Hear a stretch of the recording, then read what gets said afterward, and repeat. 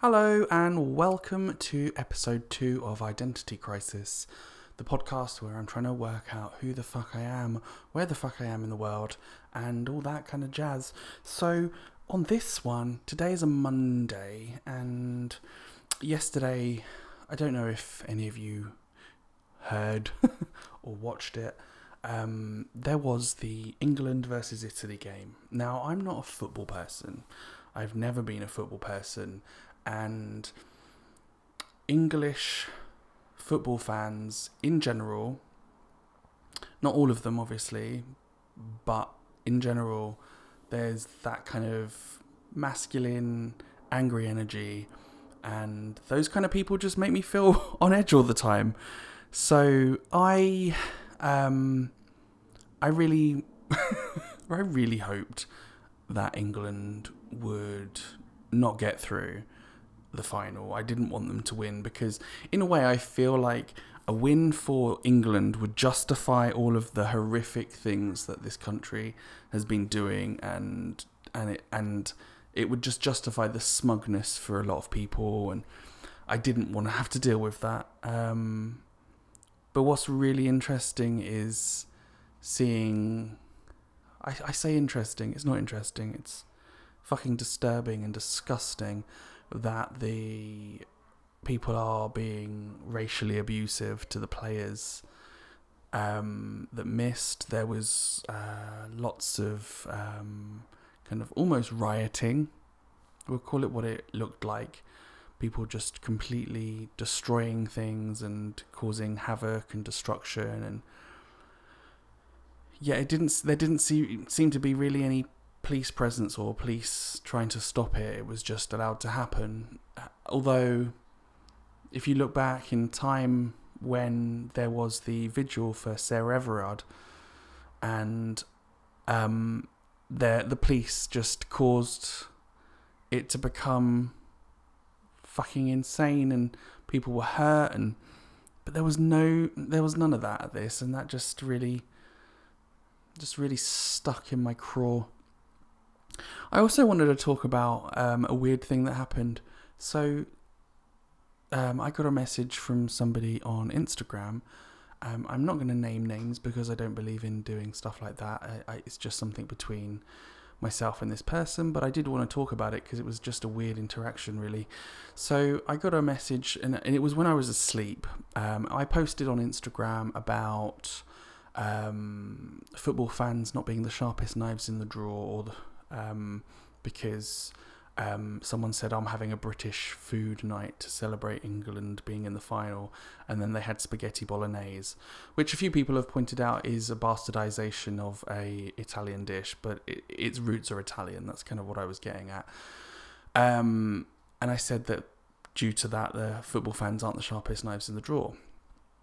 But this person then seemed to equate my disdain for football fans and the fact that there's football fans and hooliganism. I don't support that. I never will support that. I think it's a horrible thing. But this person said that you said, oh, you say that you're in support of the LGBTQIA plus community, and then you're calling football fans dumb.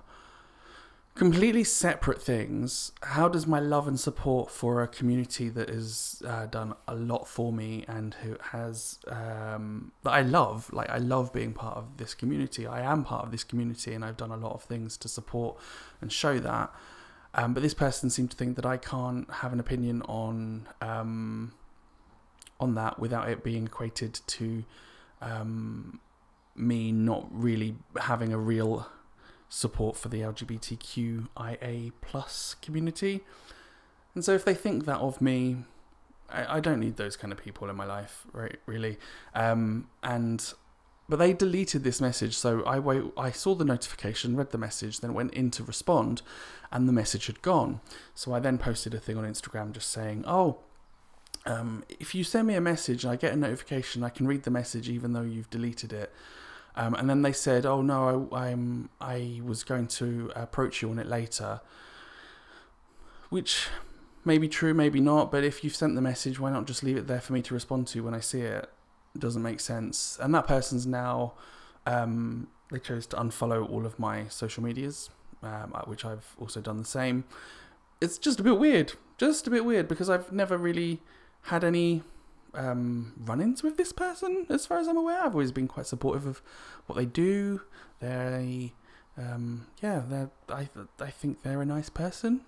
But I guess maybe the fact that I was not being patriotic, maybe that's something that just got under their skin and they wanted to kind of bite back.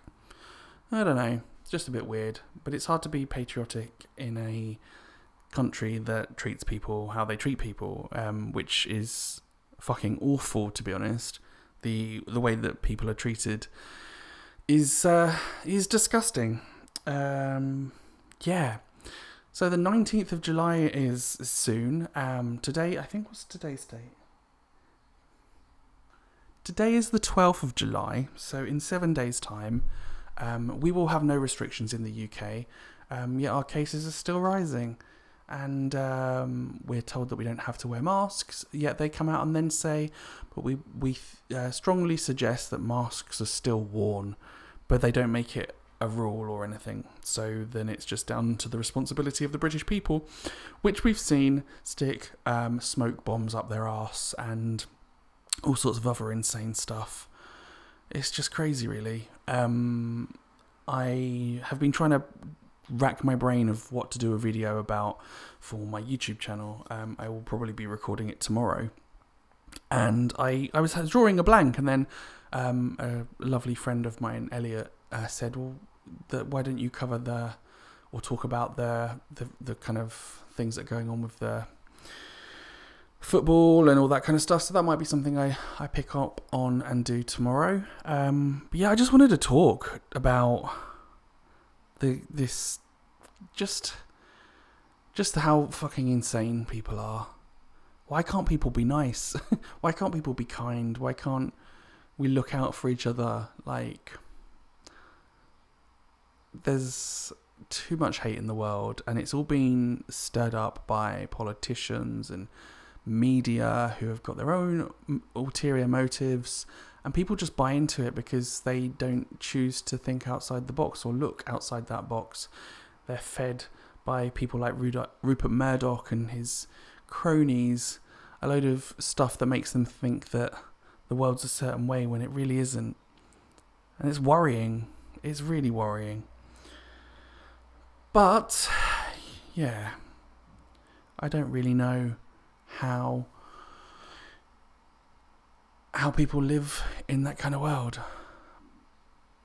I remember when I grew up, there was always a Sun newspaper on the table. It was something that I think my stepdad used to read, or my parents used to read. And I just remember not really understanding why there was a naked woman when you open the newspaper.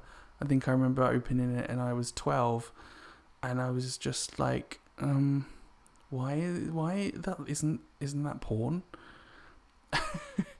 And it was very confusing as a child to see that. And there are probably children as young as, I don't know, whatever age that could have had access to that. I don't think that's right. But that was a thing. I don't know if it still is a thing now. I don't know if page 3 has been removed.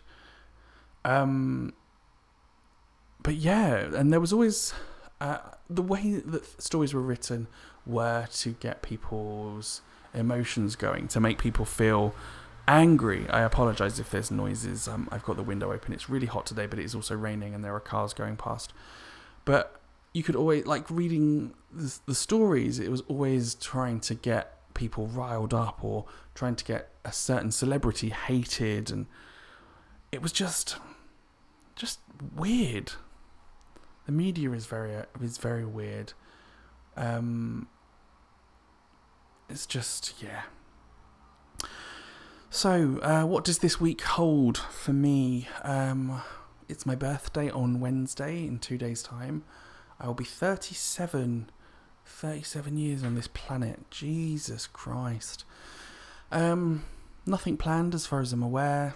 I know that my partner's taken the day off, so we can spend that together and do whatever we decide to do, but there are no solid plans yet. I might post something in the show notes of this episode or online or something. If people are want to buy a little present, I might put some like cheap presents on a wish list and see what happens. I don't need them. This is another thing. I don't need anything from anybody, but just on the off chance, I guess. I always feel cringy and weird about wish lists and stuff like that, or asking for money. It took me years to pluck up the courage to create a Patreon, because I genuinely didn't think that anyone would want to support me on there, and now I've got 4 wonderful people on there currently who support me every month. The wonderful Ben. Ben's just awesome. I've got JRF. JRF is wonderful. JRF is just a lightness, a brightness, and a positive force in the world that we all really need. And I love the fact that I have them in my life. I've got Andy. Andy is a long-time supporter of mine from the beginning of my podcasting career. I call it a career. From my podcasting journey. That makes me sound wanky. But Andy has been there throughout all of that, and I am massively thankful of his support. And Ollie as well. Ollie is someone who is also choosing to support me. I think I've chatted to him a few times online, but I don't know much about you, Ollie. I'd like to get to know you better. I'd like to get all of my patrons. I'd like to know better and know who you are, and maybe I'll figure a way out of doing that and making a way that I can get to know you better. But yeah, I want to do a transparency post, I think, at some point on my blog, maybe, about the incomes that I make from things like Patreon and where that money goes, because I think it's important to know, to let you guys know where your support goes to. So at the moment, I'm really looking to upgrade my it's almost like my home studio in a way. I want to upgrade my what do you call it? Brain fart moment. I want to upgrade my music setup. So I really want to get a MIDI keyboard, and that's around about £100.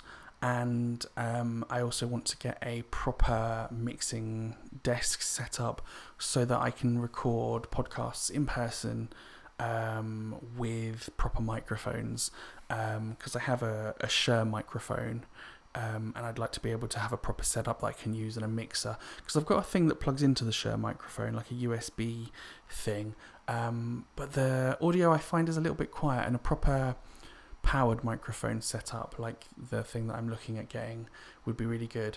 I think I've got around about £50 something or $50 something. I haven't looked at it recently in my Patreon. I make other incomes from doing surveys. There's a survey site called OnePulse, so I get little things that pop up on my phone and just say there's a pulse, and I do one of them. They take about 5 seconds, and I get 17p or 18p once I've earned enough points from doing it, and I just do those. And once I've got to 20 quid, I can cash that out, and $20, I can cash that out, and then I get the whatever the kind of exchange rate is for that day. And that goes into my PayPal. And so I try and then there's another survey that I do, but you have to get to like 5,000 points before you can cash out, and then you get a £50 bank transfer. But that takes probably like 5-6 months to do, depending on how many surveys they give you. If they don't give you surveys, you just don't make any money from it. But that's the way I'm trying to make some income. I'm trying to do that. I'm also looking at ways where I can actually do more with my creativity. So I'm trying to figure out how I can maybe do voiceover work or voice work. It's something I've done a long time ago, and it's something that I really enjoyed.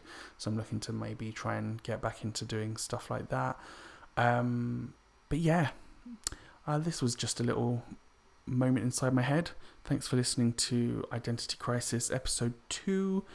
If you want to become a Patreon and support me, like Ben, Ollie, Andy and JRF do, then you can go to patreon.com/TDYLN. I'll leave a link in the show notes for this episode. And there are lots of different tiers that you can have on there. I'm thinking of doing a Patreon giveaway soon. So if you're a Patreon, you might be able to be part of that. But yeah, until next episode, thanks very much for watching. You're all amazing. Bye.